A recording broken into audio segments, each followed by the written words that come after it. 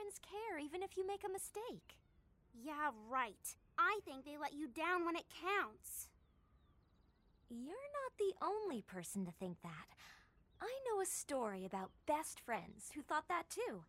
Of course, they lived in a world with good and bad magic, flying serpents, and a diamond castle. Yeah? One day, they had a terrible fight. That's what put them in danger. What happened? Well, it started with music. Hello and welcome to the Bad Princess Movie Podcast. This is the podcast that seeks to catalog all of the terrible movies about princesses and princesses to be. I am Christy. Are you? I forgot our intro. Oh, damn it. Damn it. Are you sure you're Christy? Shut up. Oh my god. Oh, I'm your host, Christy, and I'm here with my friend and co-host, Bree. I think I'm Bree. I guess we're not sure anymore. I'm having an existential crisis. I'm still shaking off the effects of the Swan Princess 11, apparently. Oh, yeah, I can understand that. But we are here today to take a look at Barbie the Diamond Castle. I thought we could use a bit of a palate cleanser after the Swan Princess, something that was a bit more cohesive, perhaps. Mm-hmm.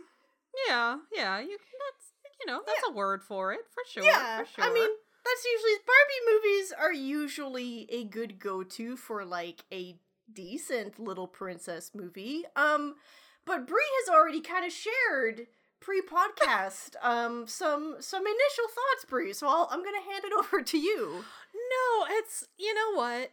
This movie is fine. It's just,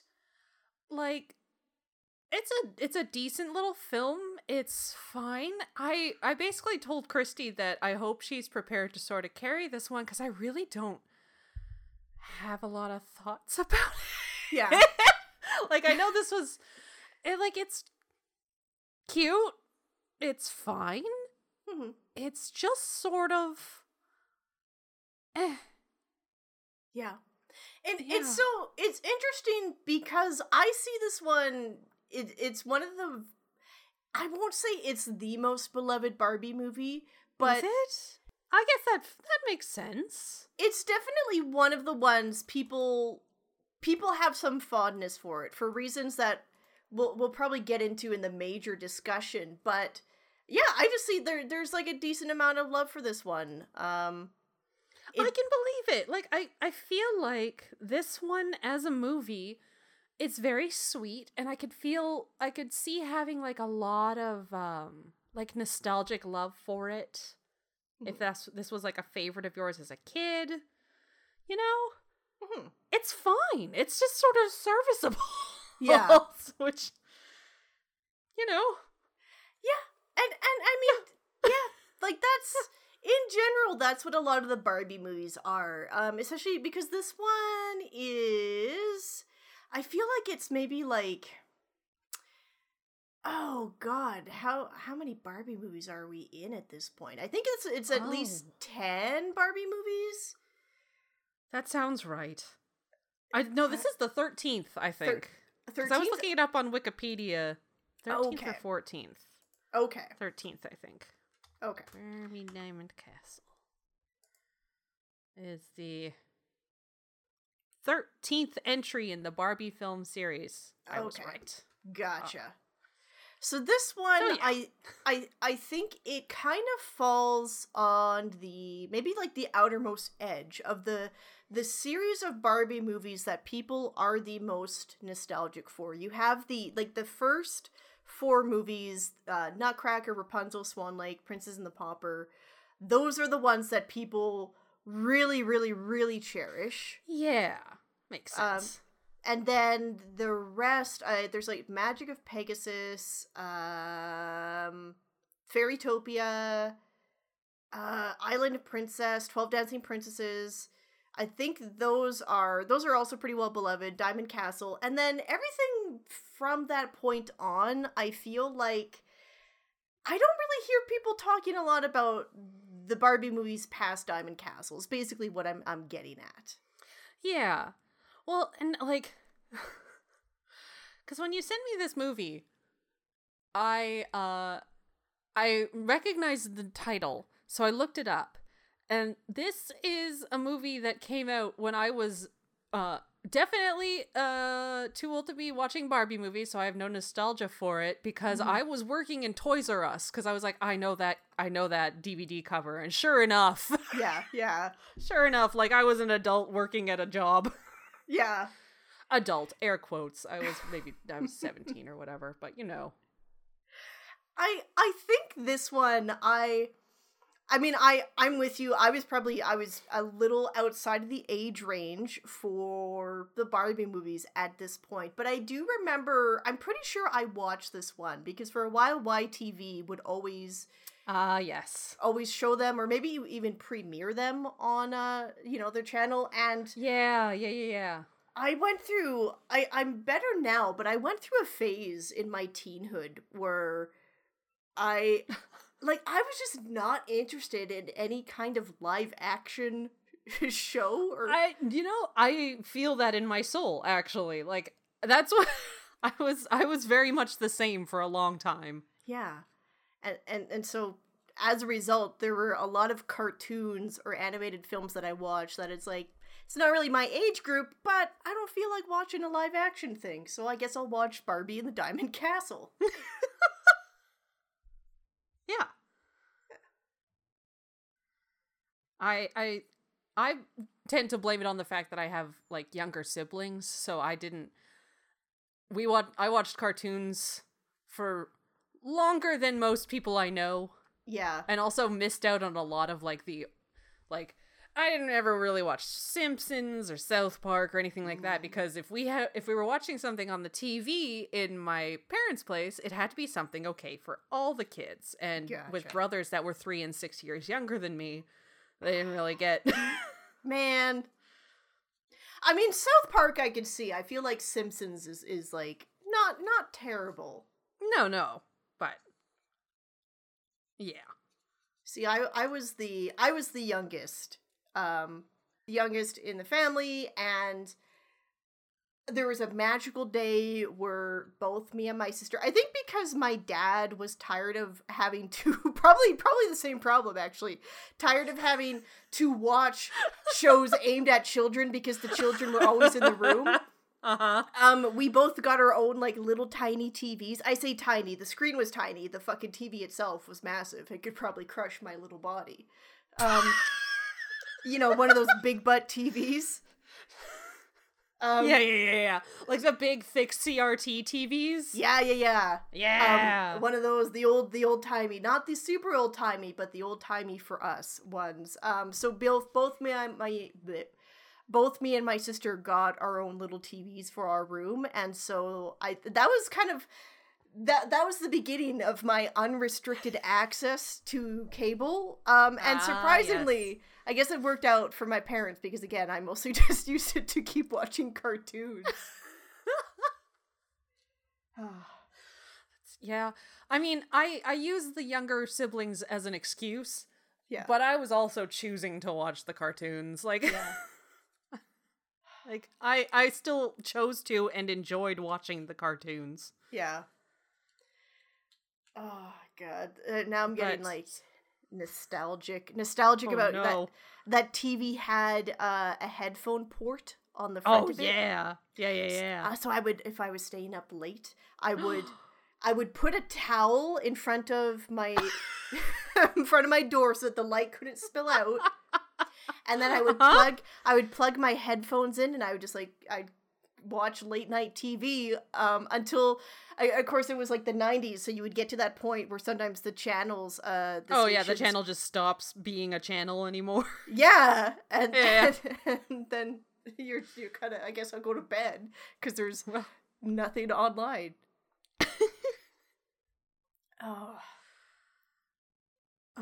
So are we talking about Barbie.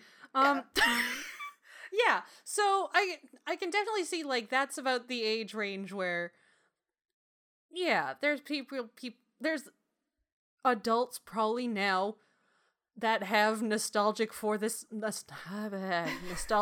film. I can talk. Don't worry about it. I'm doing great. You do great. Yeah, I mean, I don't really have much to say about that. Yeah, we're gonna have a rollicking good episode this time. We got this. We got this. Yeah, it's okay. We're gonna get into it. All right, gonna get hyped. Get hyped, Brie. I'm paying for my whole seat, but using only the edge, Christy. Ooh, I like that. All right. Well, why don't we get into the summary so we can get into real discussion? Take us away. All right. Let's get into the plot summary for Barbie: The Diamond Castle. Together we dream the same dream.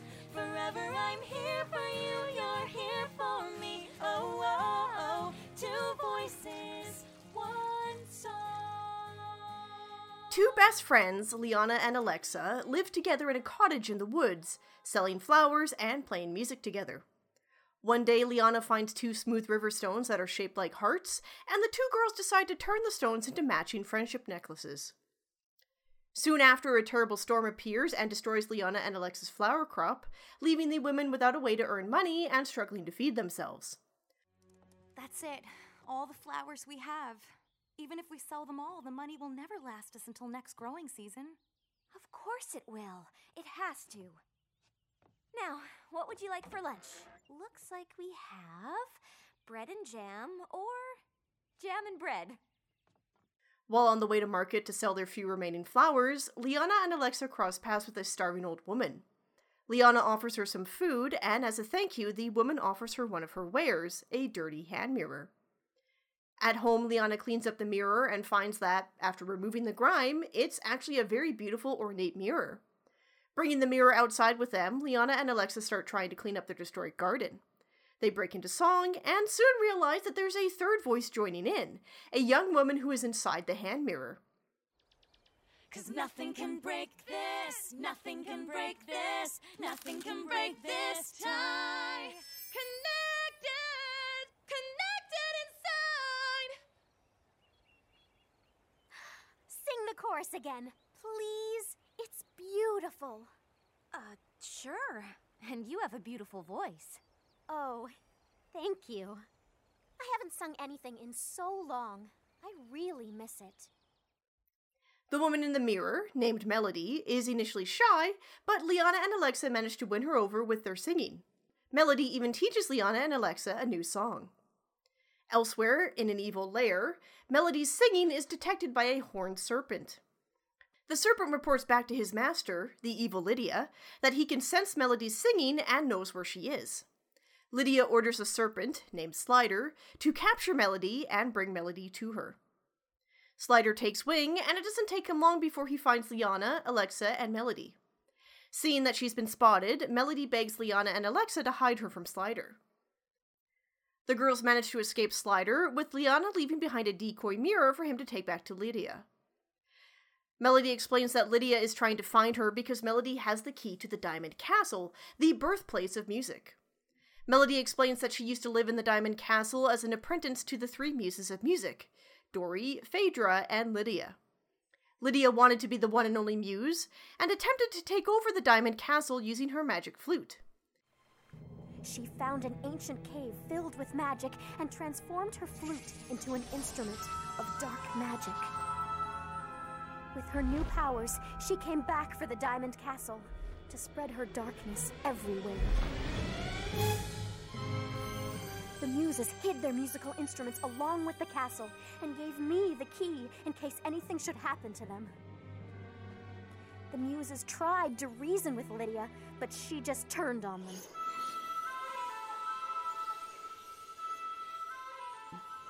The muses confronted Lydia, but she used her dark magic to transform them into stone statues. Melody sealed herself into the mirror to escape Lydia, and became trapped inside of it. If Lydia manages to find the Diamond Castle and destroy the Muses' instruments hidden there, it would mean the end of music, and eventually the end of joy and laughter in the world. Liana and Alexa resolve to help Melody, and so they set off to journey to the location of the hidden Diamond Castle, which Melody says is by the 7 stones in the far west. After some traveling and picking up a few stray puppies along the way, the girls find themselves hungry. In exchange for food, they perform at a tavern. Unfortunately, Melody can't help but sing along, which alerts Slider and Lydia to their location. As Liana and Alexa try and enjoy their meal, they're interrupted by Ian and Jeremy, twin men who attempt to romance the girls, but only succeed in chasing them off. Shortly after the girls leave the tavern, Lydia arrives with Slider. Lydia attempts to use her magic to make the girls hand over the mirror, but their heart necklaces protect them, which we later find out is because the stones once originated from the Diamond Castle. The girls flee Lydia, their escape helped by Ian and Jeremy, who arrive just in time to save them from Slider. The group plans to journey to the 7 stones together, but Liana and Alexa are separated from the boys by a rainbow bridge. After more traveling, the tired and hungry girls come across a mansion in the woods. They knock and are immediately welcomed by 2 servants who tell the girls that it has been prophesied that 2 best friends would one day appear and come to live in the mansion. Alexa, exhausted by the journey and the danger, wants to stay in the house, while Liana wants to continue on to help Melody find the Diamond Castle. If we don't stop Lydia, we'll all be living under a dark cloud. No laughter, no music, just sadness everywhere. Why us? Why can't somebody else do it? Because Melody's our friend. You're choosing Melody over me. No, it's not like that. If you were really my friend, you'd understand. You're right. I don't understand. The girls fight, and Liana decides to leave with Melody, while Alexa stays behind. Feeling betrayed by Liana, Alexa removes her heart necklace. Immediately after, Slider arrives, and Alexa is brought to Lydia, where we find out that the servants in the house were under Lydia's power, forced to do her bidding thanks to her magic flute. Because Alexa removed her necklace, Lydia is free to use her magic on her, forcing Alexa to reveal that Liana and Melody are headed to the 7 stones. Slider finds Liana and Melody and brings them to Lydia. Lydia demands that Melody tell her the location of the Diamond Castle, or she'll kill Liana and Alexa. Melody reluctantly agrees, and so Lydia leaves with Slider and Melody, while Liana and the still enspelled Alexa are left behind in Lydia's lair. Thankfully for Alexa, her new puppy friend brings Liana her discarded necklace, which negates Lydia's spell. The girls apologize to each other, and then work together to escape Lydia's lair. Luckily for them, they run into Jeremy and Ian, who once again track the girls down. The group makes their way to the 7 stones. While the boys are dealing with Slider, Liana and Alexa face off against Lydia. Lydia uses her magic flute to create a whirlpool in a nearby pond, and then tries to enspell the girls and order them to drown themselves. Into the water and drown. No. Liana! Alexa! Stop! Stop! How did you... Do you believe in magic? Thankfully, the girls are only faking being enspelled, and they take the opportunity to steal Lydia's flute. Now powerless, Lydia threatens to destroy Melody's mirror, effectively killing her. Before the girls can respond, Melody shatters the mirror herself. The girls throw Lydia's flute into the whirlpool, and Lydia goes in after it. She reclaims her flute, but when she tries to play it, only water comes out. Lydia's magic appears to backfire, causing her to disappear. Lydia is gone, but Melody appears gone as well, and with it the key to finding the Diamond Castle. That's when the girls realize the song that Melody taught earlier is in fact the key. They begin singing it, and the Diamond Castle appears. Not only that, but Melody is free from the shattered mirror. Unfortunately for them, Lydia arrives, having seemingly faked her death earlier. Before Lydia can claim the Muses' instruments, Liana and Alexa grab them and begin singing and playing music. Their song reflects Lydia's magic back on herself, and she turns into a stone statue. With Lydia gone, all of the people she enspelled are set free, which includes the Muses. The freed Muses not only thank Liana and Alexa for their help, but they officially promote Melody to take Lydia's place as the 3rd Muse. Melody asks Liana and Alexa if they want to remain at the castle, but the girls decide they would rather return home to their old cottage in the woods. The film closes on Liana and Alex's cottage, rebuilt and surrounded by flowers.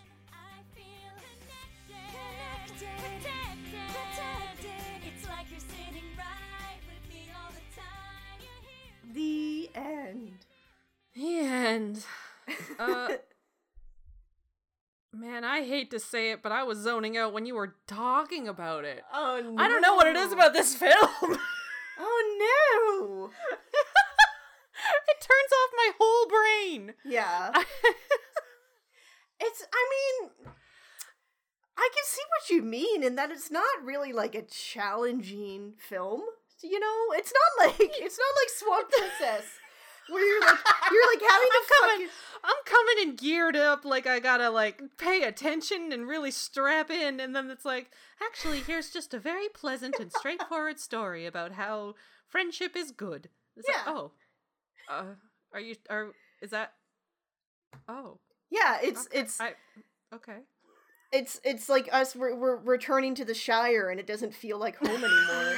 You know, like we've been through some shit, and now it's like, how do we enjoy ourselves? God, it is like that, though, isn't it? I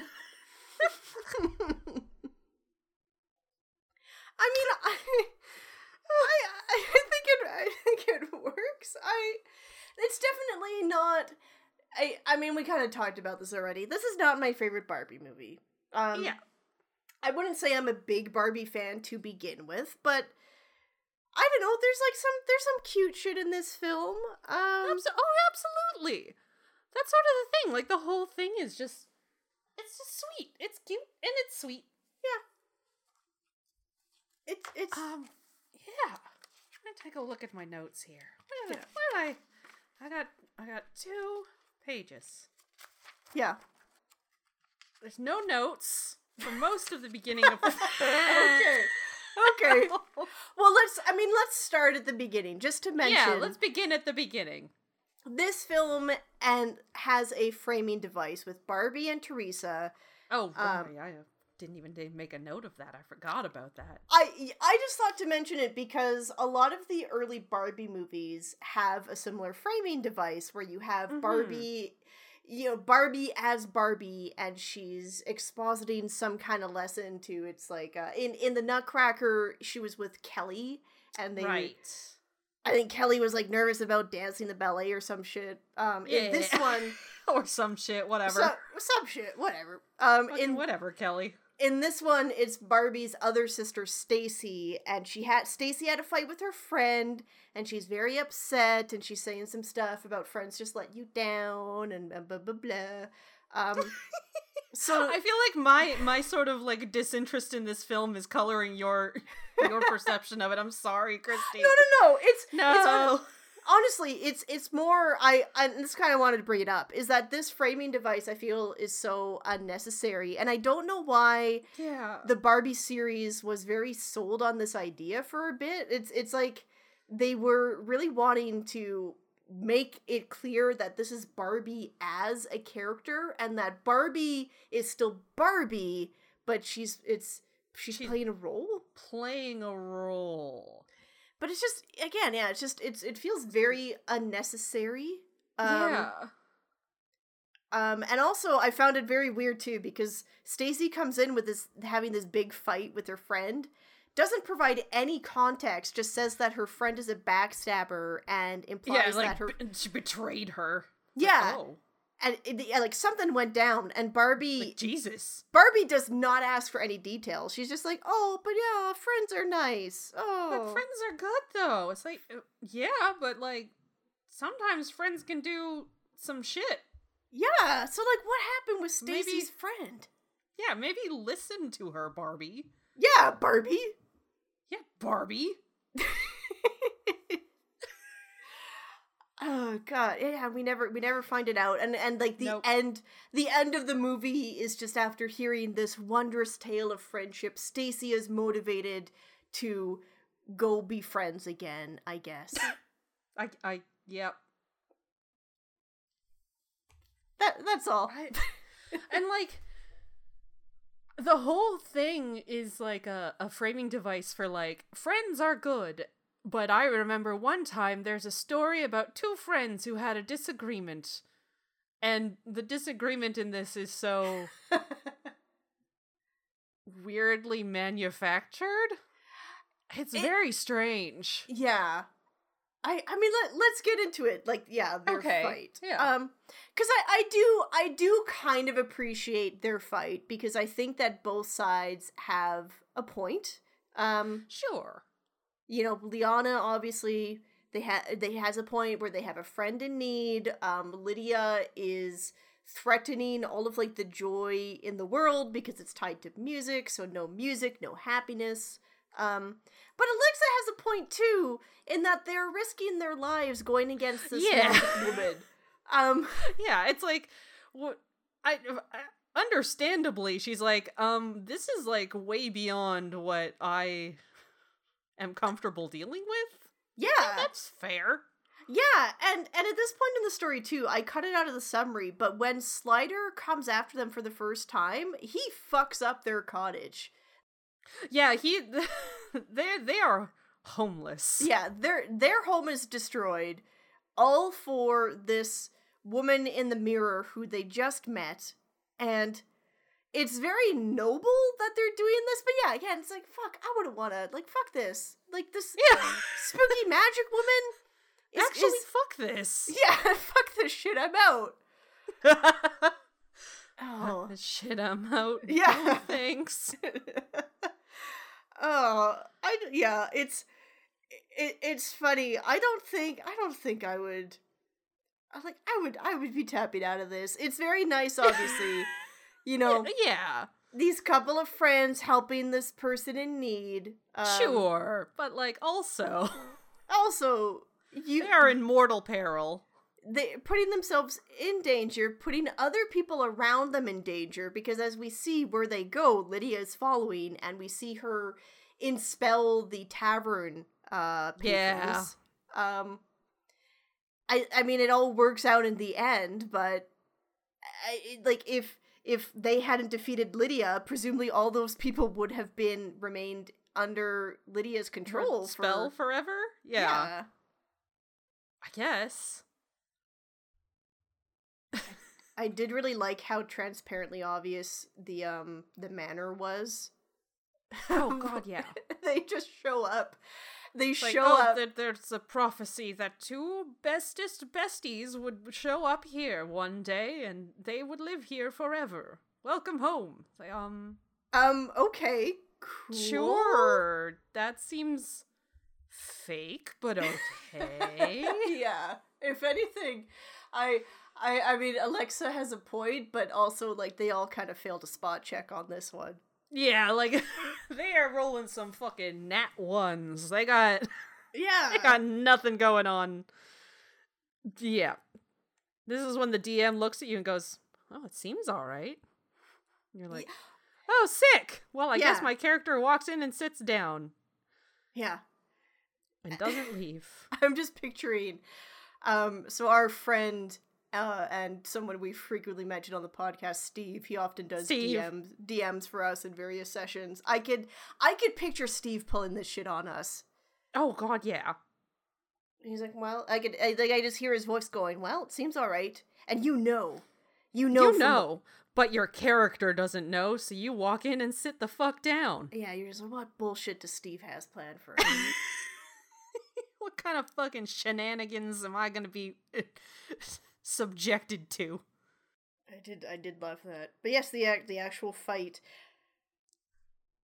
I mean, I get it. I do love that it has to result in the dramatic unnecklacing. What do you the denecklacing? Denecklacing? That sounds weird. Yeah, that it sounds like it would hurt. But the dramatic removal of the necklace. Yeah.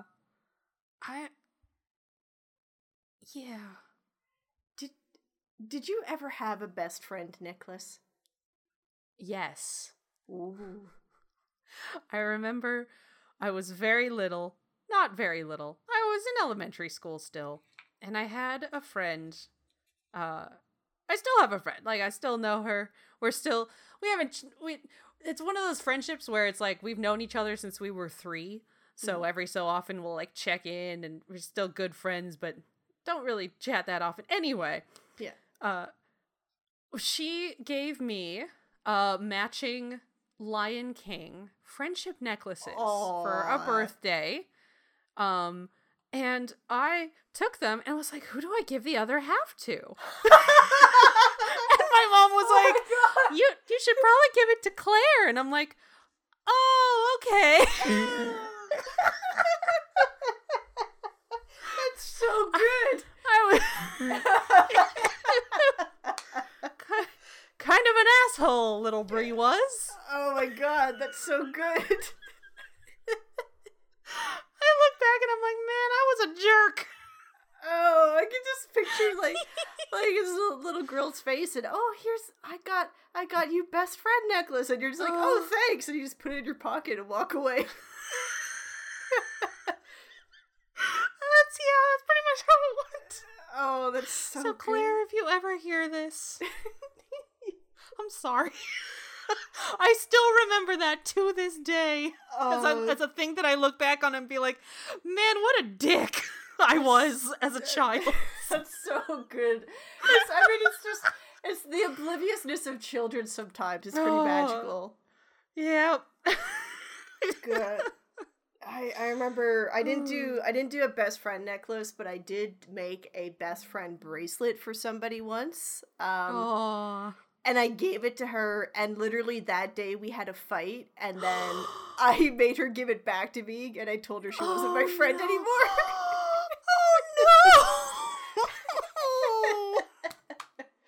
Oh no! Oh, that's so sad. It's okay. Man, being kids is hard. It's hard, but it's also kind of easy because, like, we just stopped being friends and that was it. Yeah, that's fair. There wasn't any backlash. There wasn't, like, a social fallout. There wasn't, like, a bunch of stuff you had to, like, pull apart from each other. It was like, no, we're just not friends anymore. Oh, okay. Yeah, if you're gonna do that shit, just do it in elementary school when it doesn't matter. Get it over with. Yeah, get it all out. God. Oh. But on the subject of the best friend necklaces, though, this is another thing. I don't think I like the idea of these necklaces in the movie, or at least like how they get them. How they just find 2 perfect rocks in a river sitting beside each other? You don't think that's... Yeah. Well, and that's a clever little plot device? Well, like, just like... What do you mean? Well, and like, that alone, if it was just like these rocks that they found that came to symbolize their friendship, sure, okay. And maybe their friendship imbues it with magic, whatever. Yeah, sure. It's the fact that we are told that these stones fell off the Diamond Castle, which we establish is a very, very, very far way away from their home, and it's somehow these rocks floated down the river. They took a journey, those rocks did. Yeah! They've been tumbling down the river together for a long time. Yeah, and I don't know, like, this film at some point, like, Melody has a line about how the muses sang about destiny and some things are destined to be. That's their excuse for going with, like, the obvious trap in the mansion. Because Melody's like, well, I mean, prophecies are maybe real. But yeah. But for them, like, maybe, I don't know. I guess. All right, good. I mean, good enough for Alexa and Liana, but yeah, just like I just don't. It just seems such a contrivance for these stones to have come all of that way. I don't know. I kind of wish that it was just like the power of their friendship. And so long as they were together and able to sing their song. Like, maybe they've had them for a long time, and because they've been friends for so long, it has imbued the stones with a magic of its own. Or something. That is more powerful than the witch magic or whatever.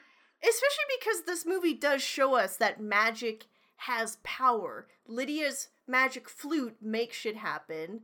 The muse's instruments also make shit happen. So why, maybe, like, their friendship and their singing together is just so strong, it's magic too.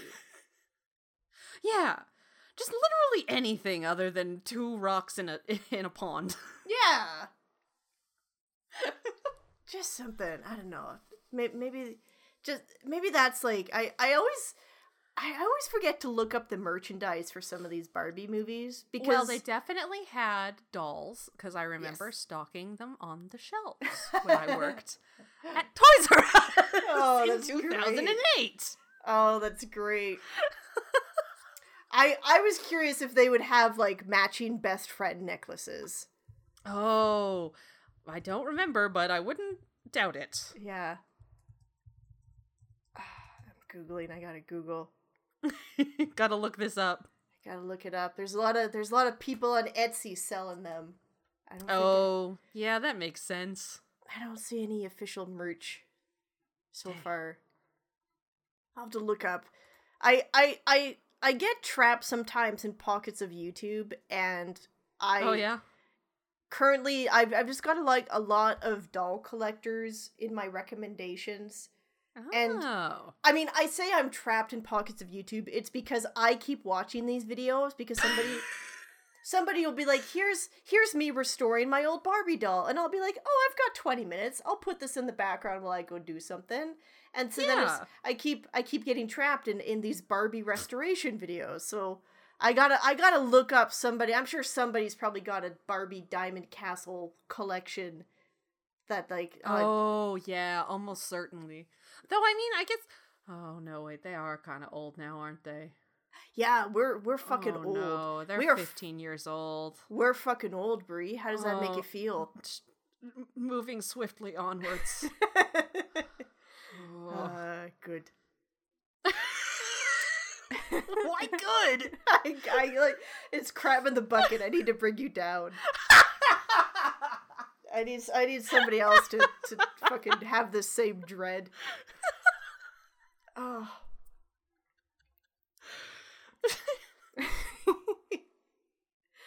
Oh god. I mean, okay, so I said a thing I don't like about this movie. How about a thing that I do like? Please. We get to have Kathleen Barr, aka Dot Matrix. Yeah. Yeah, she gets to play Lydia in this. Yeah. I heard that voice and I was like, there she is. There she is. Oh, so good. I love hearing her pop up and stuff. Oh, it's so nice. It's like I hear her pop up and I'm like, yeah, and then I hear Scott McNeil pop up and I'm like, ah. Yes, as we established, you have a history with him. My previous Scott McNeil based childhood trauma. Not really, but you know what I mean. Yeah, just an awkward encounter. Yeah, where he made fun of my art. Yeah, as a child. Oh, curse you, Scott McNeil.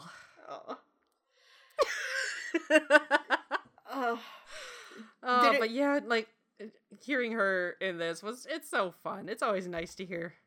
Yeah, she is one of the voices I am very nostalgic for, and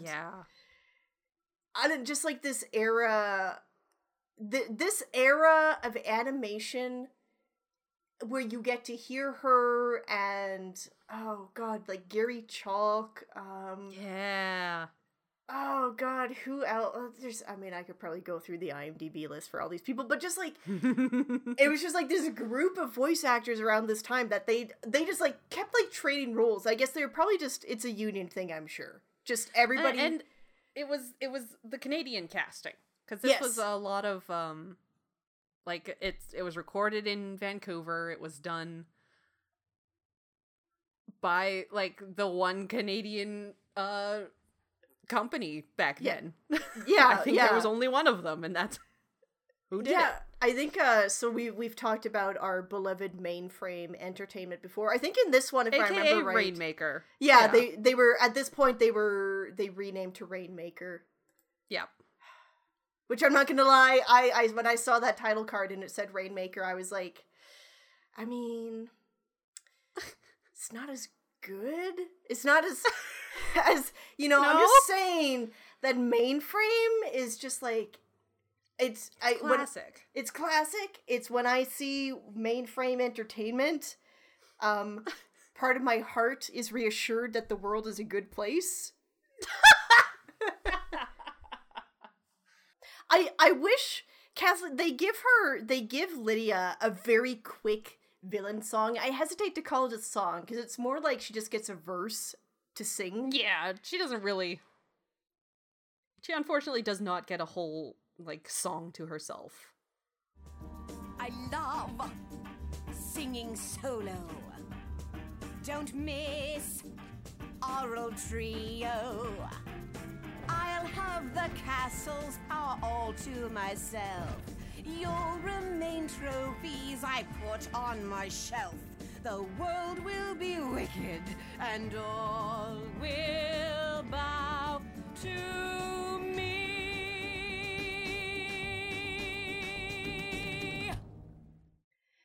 It's such a shame because in a movie where the premise is music and the villain wants to control all of the music for themselves, I want to hear a fucking banger of a villain song.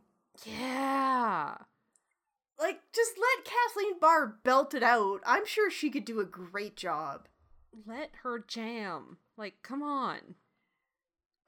We know she's a decent crooner, thanks to that episode of Reboot where she sings at Enzo's birthday. It's true. There's no one like you. You're alpha numeric. Oh. You're the best, and it shows. All the rest don't even come close. Oh. Why do I still know this song? Oh my deep god. In my brain. Apparently, holy shit. That's amazing. Don't even get me started. I can do almost the whole Reboot recap song from the end of third season. Oh, I forget. I think I've already done it on the podcast before. I think you played us out when maybe that was the last time we did a Barbie movie. The last time we did a Barbie one. Oh god. I love that. I love that episode so much and that moment because very clearly, Dot, you did this for yourself. This was for you to show off. This was not a song for your little brother. Why would I do it for my little... No, that's for me. I learned that shit. Yeah. She spent that entire episode planning this big fucking event for her brother, and she's like, fuck this. This is my reward. I'm treating myself. I'm gonna go up on that stage like the bad bitch I am, and I'm gonna show these fuckers the best fucking song of the evening. That's my payback for all of this. Just Enzo who? Yeah, I've got a song to sing. Oh, she must have been pissed when Megabyte showed up and stole the show with the guitar duel. That guitar duel was so fucking sick. This is so good. Okay, I just want to talk about Reboot now. No, we've fallen into our own trap again. No, it's just so hard not to. Oh, God. Oh, God. I guess on the subject of Scott McNeil, he plays the troll in this one. Oh yeah, the bit part that means nothing. Yeah, it means nothing, but I do kind of like this moment because it kind of helps the girls figure out the riddle at the end of the movie that the key to the Diamond Castle is the song. Because the troll has a bridge, and you could only cross his bridge if you answer the riddle. And the riddle is basically, what instrument can you not see? Oh, fuck, I forget. I'll put a clip in. I can't remember. What instrument can you hear, but can't see and can't touch? Yeah. But I don't know. I kind of like that because it kind of helps, like, the girls figure out later on that the answer is a song as well. Sure. Yeah. Like, it's fine. Yeah. And then this is a note just for me. But I liked that the troll was very Hoggle-like. Hoggle from Labyrinth. True. That, yes, he definitely was. He was very Hoggle-like. Yes, I saw Hoggle-core. Yeah. Oh my god. Yeah. Hoggle-core. You got like a little cap. You got a cool jacket. You spend your free time killing fairies, peeing into a fountain. It's a good life. Yeah. Oh, good. Christy? Yeah? Can we talk about these dogs? Oh, fuck yeah. Fuck. I hate these fucking dogs. No. So, here's the thing. I deeply, deeply sympathize to everyone who worked on these fucking dogs. Because dogs are surprisingly very difficult to design and rig and animate, and they are an adorable little pain in the ass. Oh, really? I have animated some dogs, and they are always just woof, if you will. Ooh. Or is it like, and it's not just animals in general, it's like dogs specifically have a level of complexity? I feel like dogs, it's probably all animals, but I feel like dogs are a very common sidekick animal. So I've definitely worked on shows where it's like, have the dog sit. And the way that, like, if you design a dog and then you 3D model and rig it, it's difficult to have it so that they can sit properly, or that their legs don't look weird, or that the way the paws move around doesn't look kind of fucked up. Yeah, especially if you are working with I imagine a toy company that has, specific ways for the animals to look. Yes. Yeah, so these dogs were absolutely designed by a committee who wanted them to be the cutest, most bobblehead looking dogs you ever did see. Yeah. So, like, I have the deepest sympathies, and, like, man, everyone did their best on these fucking dogs, but boy, they're a little haunting looking. Yeah, well, and part of that is, it's funny, like, you're talking about animating a dog so that the dog has realistic dog movement and poses. The dogs in this movie... dogs in this do the fucking little weird dances. Yeah, like, for some reason... It's kind of a nightmare. Yeah, these dogs, instead of, like, doing, like, a little, like, puppy shuffle or something, like, they're on... Or, like, like, and, like, dogs do that. They do the tippy taps with their feet. That's they that's do like, cute little tippy taps. Instead of doing something like that, they make these dogs get up on their hind legs and, like, dance like humans, and it's just a little weird. But also, I've had to do that for a show as well, and I 110% know that probably the people who are working on it were like, the rigs shouldn't be doing this. These dogs shouldn't be moving like this. But it's what the client wants, so here we go. Yeah. Oh, so, like... They are little nightmares, but I understand why they're little nightmares. Yeah. Well, and they're also just, like, not needed. Well, not cute. Or needed? not cute or needed.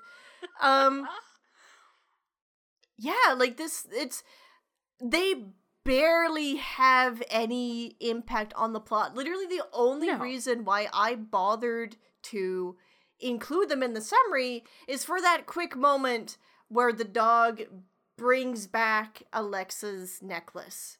Yeah. I probably could have just cut that out, but I don't know, maybe I just wanted to set myself up for this rant. Cause like the dogs in other Barbie movies, previous Barbie movies, I think they did a way better job with like the animal sidekicks, where the animal sidekicks, number one, had actual personality. Yeah. And number two, they had like a role in the plot somehow. Like, you know, think about Princess and the Pauper. We had so many animals in that cast, and they had their own little side adventure that directly impacted the main plot line. And yeah, they had their own unique characters. Compared to this film, they just find these dogs, they decide to take them with them, and then most of the film something happens and we'll cut to the dogs to see the dog's reaction, and the dogs will just be like, bark bark, and then we cut back to whatever it is, you know.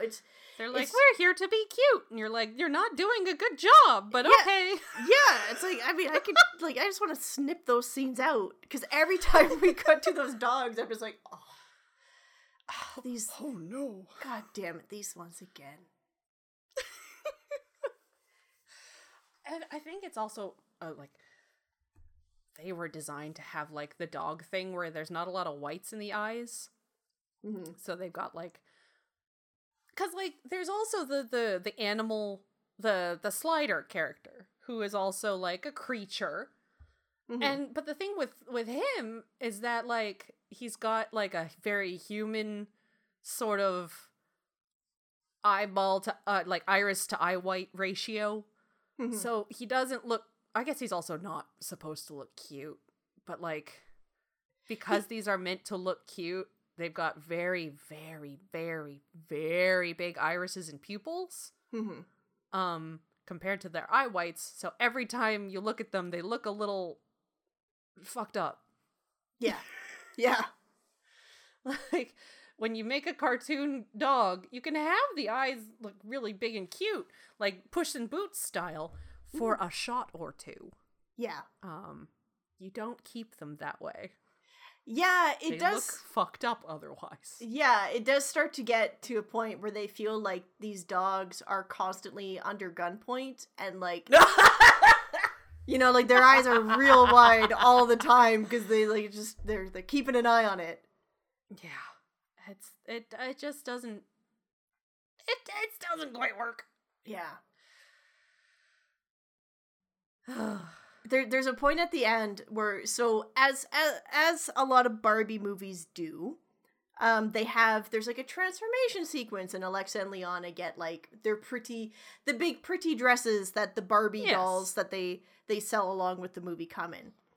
Yes. There's a moment where the dogs get a transformation sequence, but all they do is like they just put sparkles on them. Yeah, that's it. Like, they just make them a little sparkly, because I bet the dog toys that come with the princesses have like sparkle fur. Oh, maybe. Oh, they have the little metallic strands on the sparkly little dogs. I'm gonna have to look this up. That sounds about right. Oh, dogs are such a. You can find good dog rigs, but they are hard to find because dogs are so... I feel like they're also, because they're so common, but also such a well-known animal. Everyone knows how a dog moves.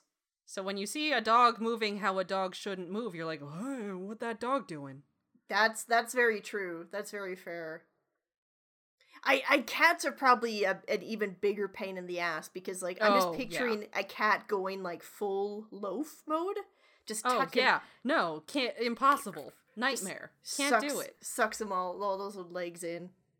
You try a CGI cats, woof, doofa. It's probably to the point where you're just like, hey, like, does the cat need to like sit down? Can't it just like always be standing? And like, they're like, no, it's a cat. It's lazy. They have to be lying down. It's like, well, you're going to get what you get. All right. See, Yeah, insider scoop from the animation industry. Cats and dogs are hard to deal with. Yeah. So be kind when you see one animated a little funky or modeled a little funky. Mm-hmm. It's not their fault. And you know what? Animation in general, this is kind of fucking hard. The whole industry is hard. It's a hard thing to do. You know? Yeah. We're all just doing our fucking best. Yeah. Yeah. Oh, God. All right. What? Sorry, a tangent. No. All good.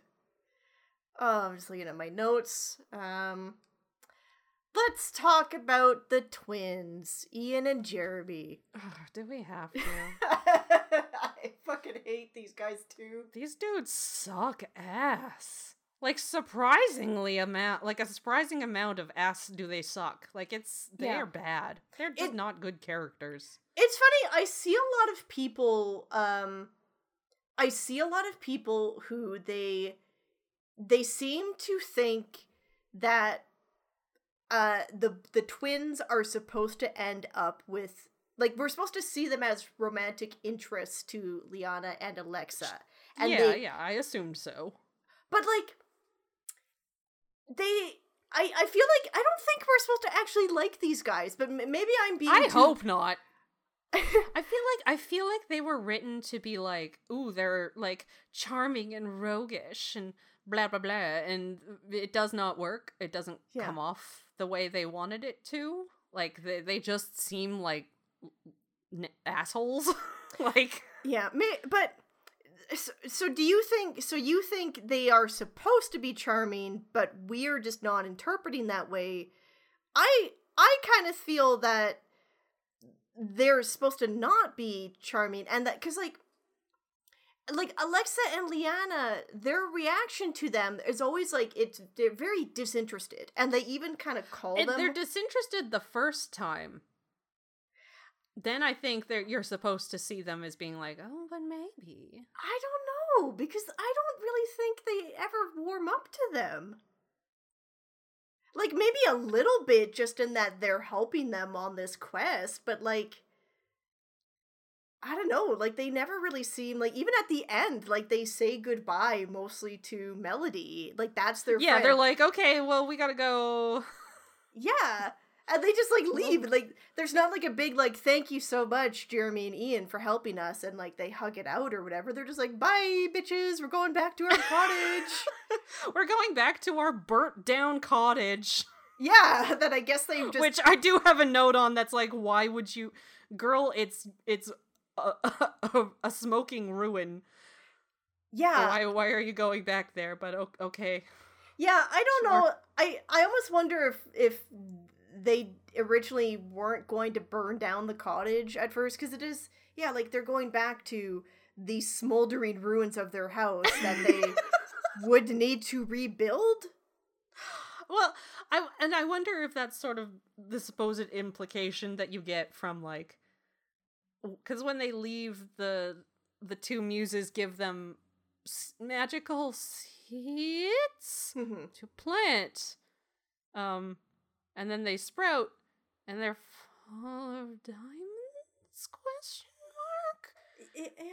And I don't know if they also rebuilt their home, or if they were able to sell those and flood the diamond market and finance their new home. They're still going home to a place that is burned down. So yeah. Well, and like, okay, see, now you've got my brain going. Oh, no. So curse you. But, like,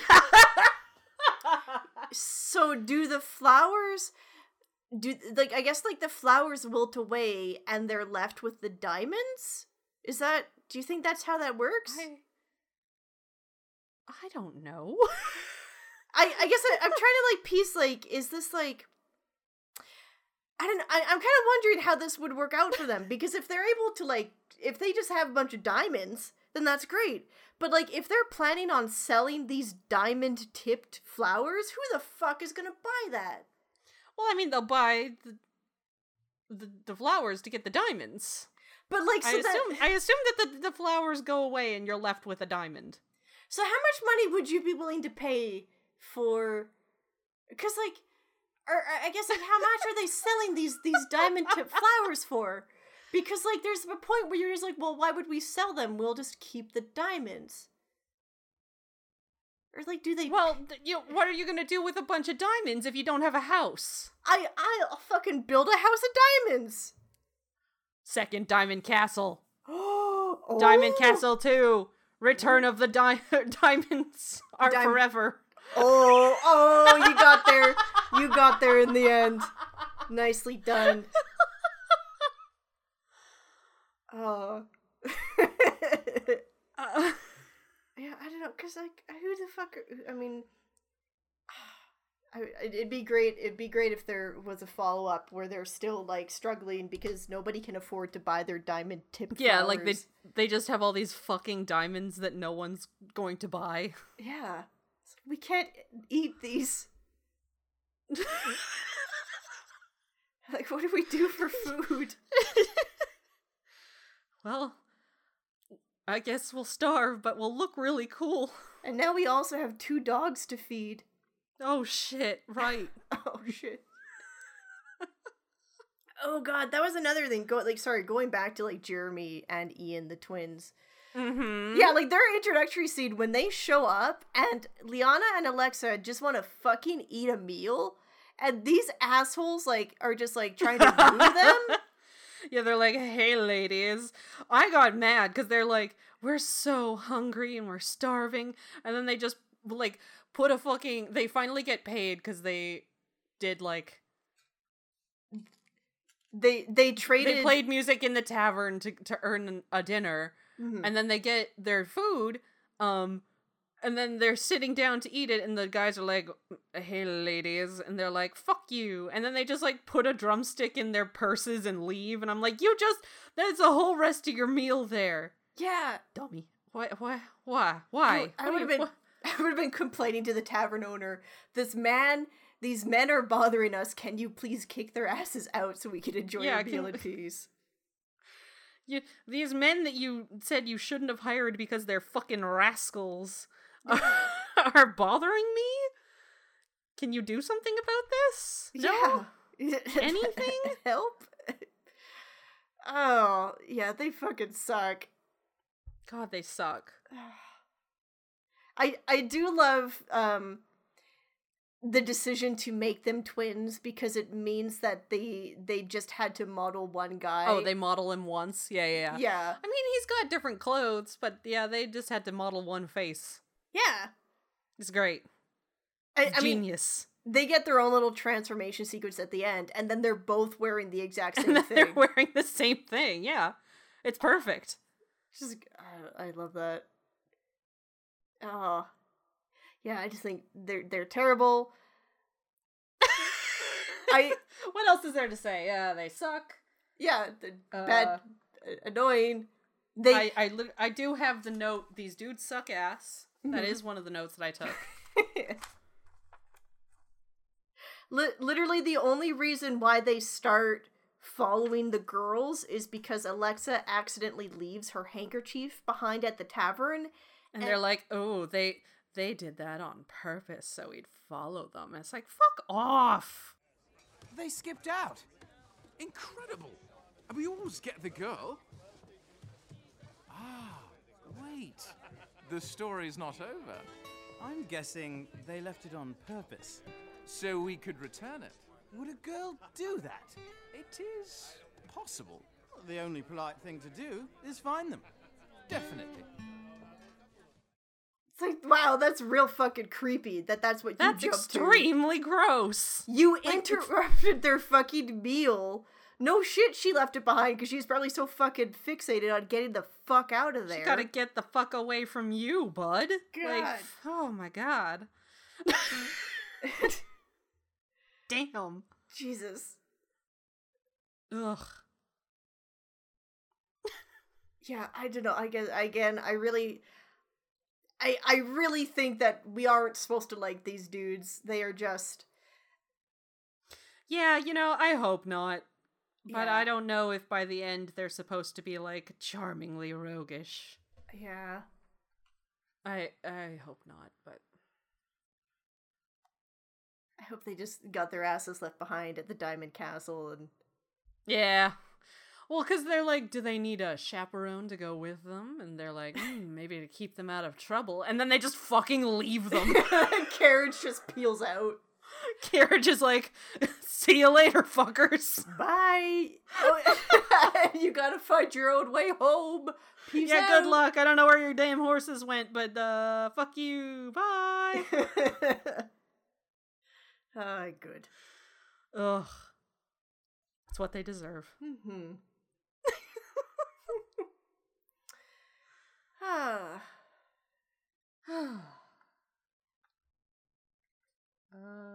Let's see. Man, that Diamond Castle really is in the middle of nowhere, isn't it?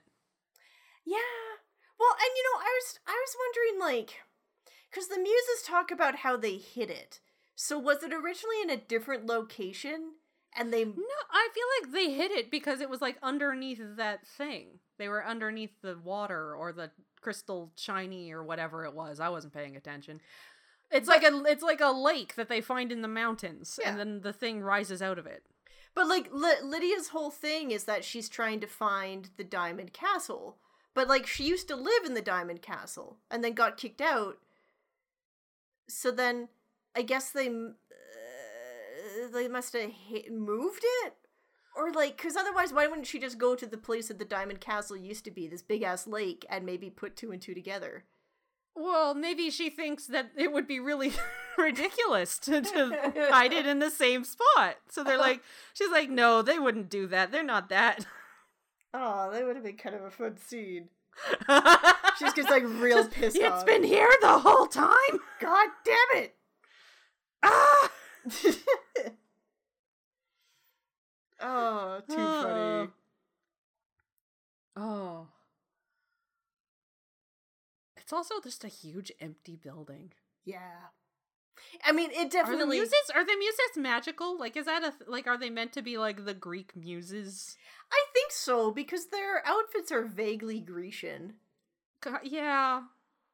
Sort of. Although I'm pretty sure there's supposed to be like a lot more muses than just 3.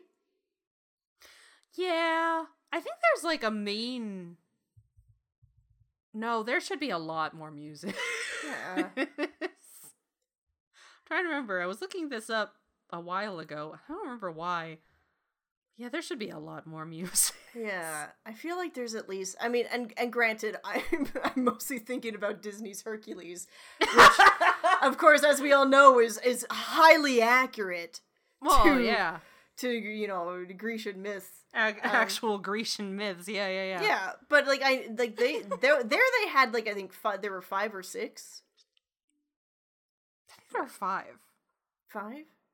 Yeah.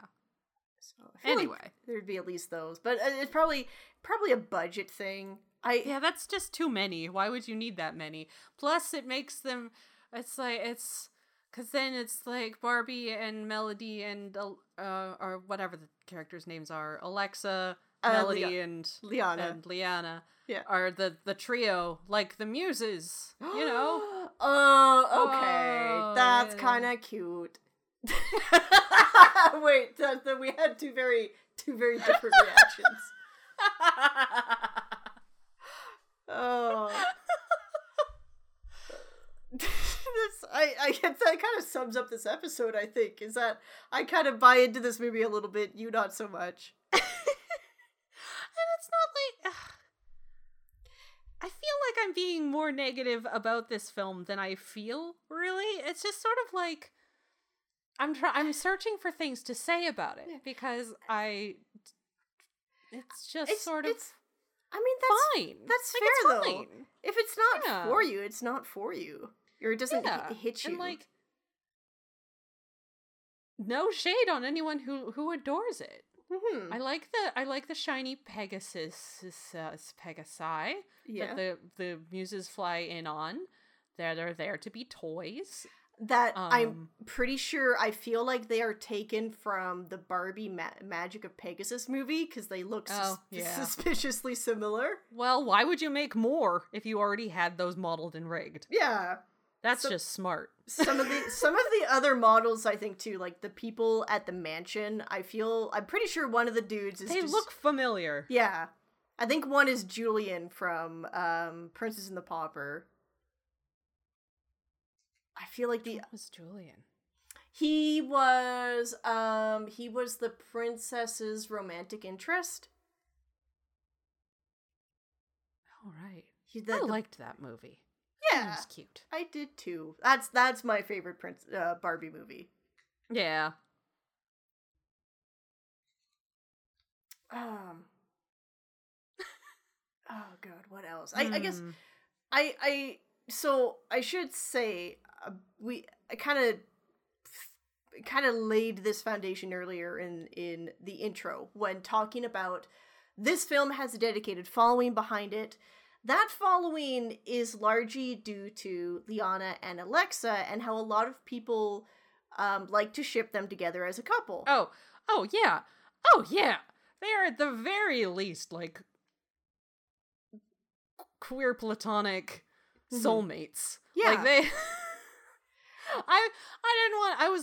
I was thinking the same thing. That I was like, no, it can just be the power of friendship. But no, they're girlfriends. They live together in the woods and have a business together, and they are in love. That's what it is. It's hard not to read it that way because they are so dedicated to each other, and the film is all about their bond. And again, like, you have these male love interests that come in, and at least how I see it, like, they don't seem fucking interested at all. They're just like, at best, they're maybe polite to these guys, but at the end of the day, they just want to go home and be together and live their lives together. Yeah, like they are. Yeah, they're 100%. Yeah, it's kind of fun. I don't know if like someone at the Barbie Mattel or somebody was having fun with this, but it's interesting to point out that at the end of the film, when the girls get their big sparkly princess dresses, Alexa's dress kind of matches the colors of the bisexual pride flag, and then Liana's matches the colors of the lesbian pride flag. Oh my god, they do! Isn't that so cool? Fuck yeah! No shot they were thinking of that. Or maybe one person was back in 2008. Yeah. They're like, we're just gonna do this and no one's gonna know. Just sneak it in a little bit. You never know. It'd be amazing. You never know. But oh my god, hell yeah. If anything, it's just a nice interpretation. Yeah, I approve. I ship it. It's good. A+. Yeah. Oh. And they were roommates. Oh my god, they were roommates?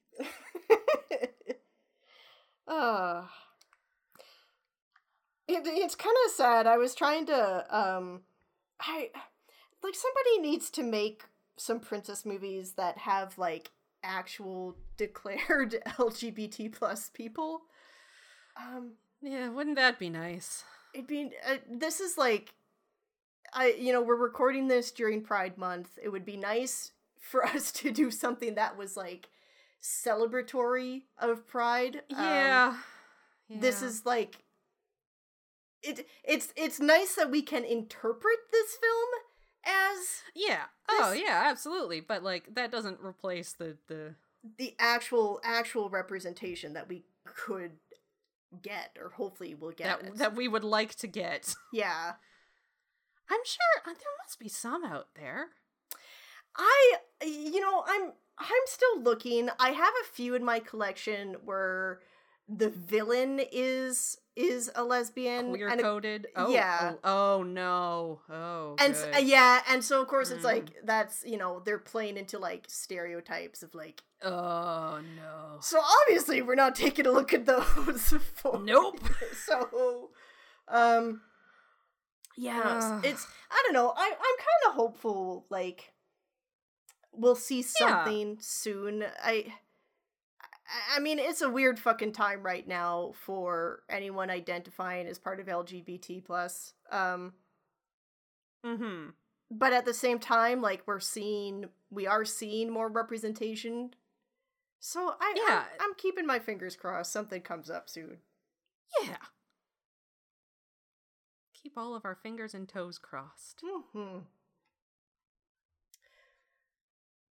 Well, I'm trying to think if is there anything more we want to say about this one, Bree? I think the real question is there anything you want to say about this one, Christy?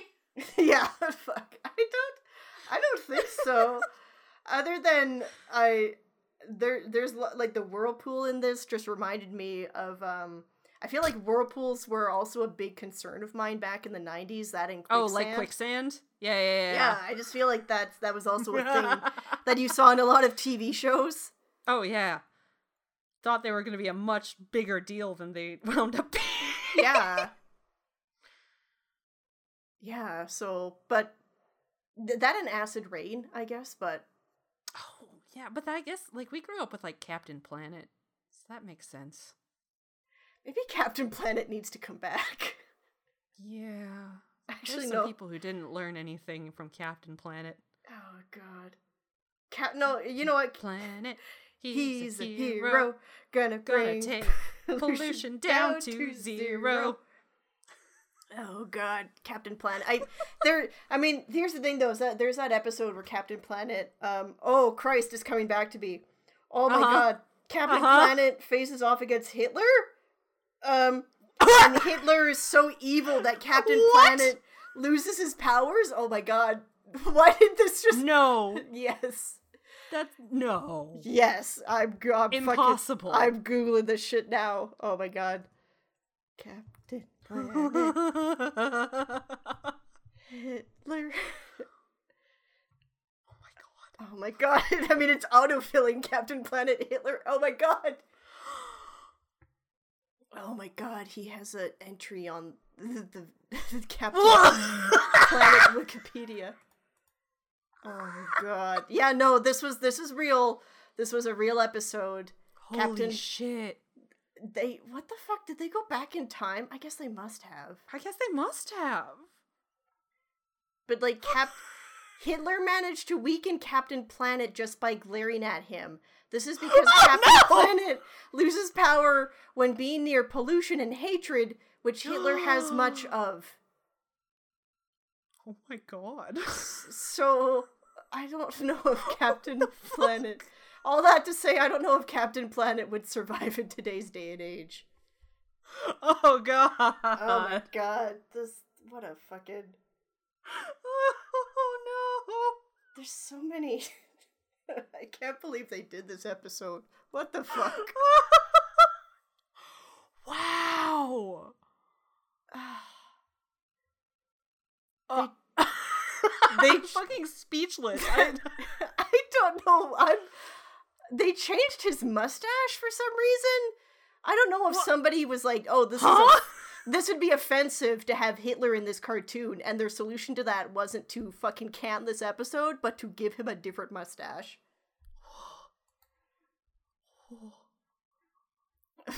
This is what a fucking did you imagine this would be how our episode would end? No, not in my wildest dreams. Oh my God. Oh, Christy's showing me. Oh my God! Yeah. Fucking there he is. There he is. Holy shit. Oh my God, dude. Wow. Well, that's... I didn't... Planet, he is a hero. Gonna take pollution down to zero. So anyways... one thing I will mention just quickly before we move into our final thoughts or final housekeeping things. Yes. This is definitely another movie where I looked through the credits and there were absolutely names of people that I have worked with, which is always a joy to see when it's one of these old mainframe ones or Rainmaker rather. Yeah. Because I'm like, oh, I worked with him, I worked with them, with them. Yep. Mm-hmm. Yep. That was my boss a couple years ago. Mm-hmm. Yep. There they are. Awesome. It's always a joy. Like, yeah, they're... oh, it's fun. Yeah, getting to know where they, maybe this was one of their early films that they worked on, and you get to see where they've progressed now. Yeah, so it's always a good time when I see like my old supervisors and stuff as like just animators on these movies. I'm like, that's where we all begin somewhere. Oh, that's awesome. Yeah, we really do. It's, I don't know. I like being able to see that progression, that journey. That people... Oh, absolutely. Yeah. It's wonderful. Yeah. Well, that's a much better way to end off this episode than fucking Captain Planet Hitler. Jesus. What a weird... the last 10 minutes or so. Oh, God. Oh. Before we cap things off, I wanted to give just a brief addendum to the Swan Princess 11 movie that we took a look at last episode. In that one, so we mentioned one of our followers, Ashley Laterante. We kind of tasked her with trying to figure out, because we were trying to figure out Huberta's age, and so we asked Ashley if she was listening, if she knew if Huberta's age was mentioned anywhere, and so Ashley has responded, and so I'm just gonna... Ashley, you hero. Yes, Ashley did the math for us. So she says, in Swan Princess 2, we see Derek and Odette celebrate their first anniversary. Another plot point in the film is that Huberta is having her 50th birthday. So that means Huberta is 49 during the first movie. So Odette is meant to be 18 in the first movie, while Huberta is 49. So Swan Princess 11 shows that Odette is now 25, meaning that 7 years have passed since Swan Princess 1. So that means that Huberta is 56 in the current time, and 31 when Odette was born, and 26 thereabouts when she was named queen. Huh. So we got it figured out. We've got the timeline. Well, there we fucking go. Thank you so much, Ashley. Thank you. You are a genius and a scholar. Yes, thank you. Ashley also went through and ended up doing like a live tweet watching Swan Princess 11. Amazing. So I'll have to so good. Link that onto our Twitter if you want to go check that out, or repost or retweet. What do the kids say? I don't know fucking social media. I'll do the re-up bloggle. The re-Twitter. The reboot. The reboot. Yeah. Beep beep. Yes. Yeah. So there we go. We got that mystery figured out. Amazing. But I think that's probably going to be it for this one. Yeah. Oh, a shout out again to the folks who have come to my Tumblr inbox. Oh yes, and left anonymously some recommendations for movies. We got one.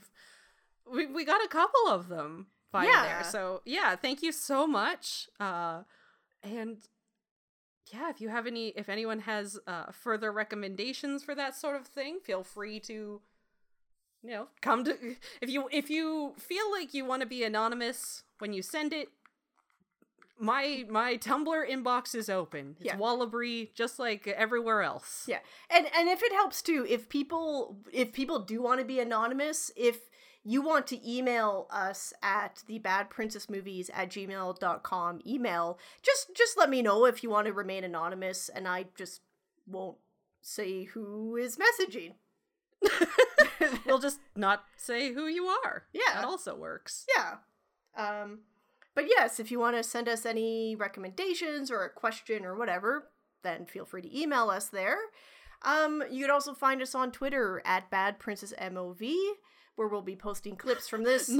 Not at Bad Project NFT, which we discovered is our evil twin. Yeah, apparently. When Brie went to go tag me in a tweet, it just popped up, and They tried to autofill the bad projects NFT, and I'm like, that is absolutely not. What? I don't know why, it just made me laugh super hard. It just like, just I don't know, just like, it's our evil twin, yeah. But yes, feel free to tweet at us. You could also check out the catalog of princess movies, which you could find at badprincessmovies.com. Well, thank you everyone for listening. Yeah, thanks for listening. Thanks for listening. I hope we'll be back with some kind of nonsense. Yeah. Soon. Yeah. Thanks. Bye. Why is this so awkward? God. One day we'll get the hang. No, we won't. You know what? Who am I kidding? Yeah, no. It's been fucking years now. It's not. Yeah, happening. we will. Sorry, everyone. We're never gonna get good at this. Yeah. Fuck. This is our destiny. God. Bye. Bye. Bye. Bye. Captain Planet. He's a hero. Could take pollution down to zero.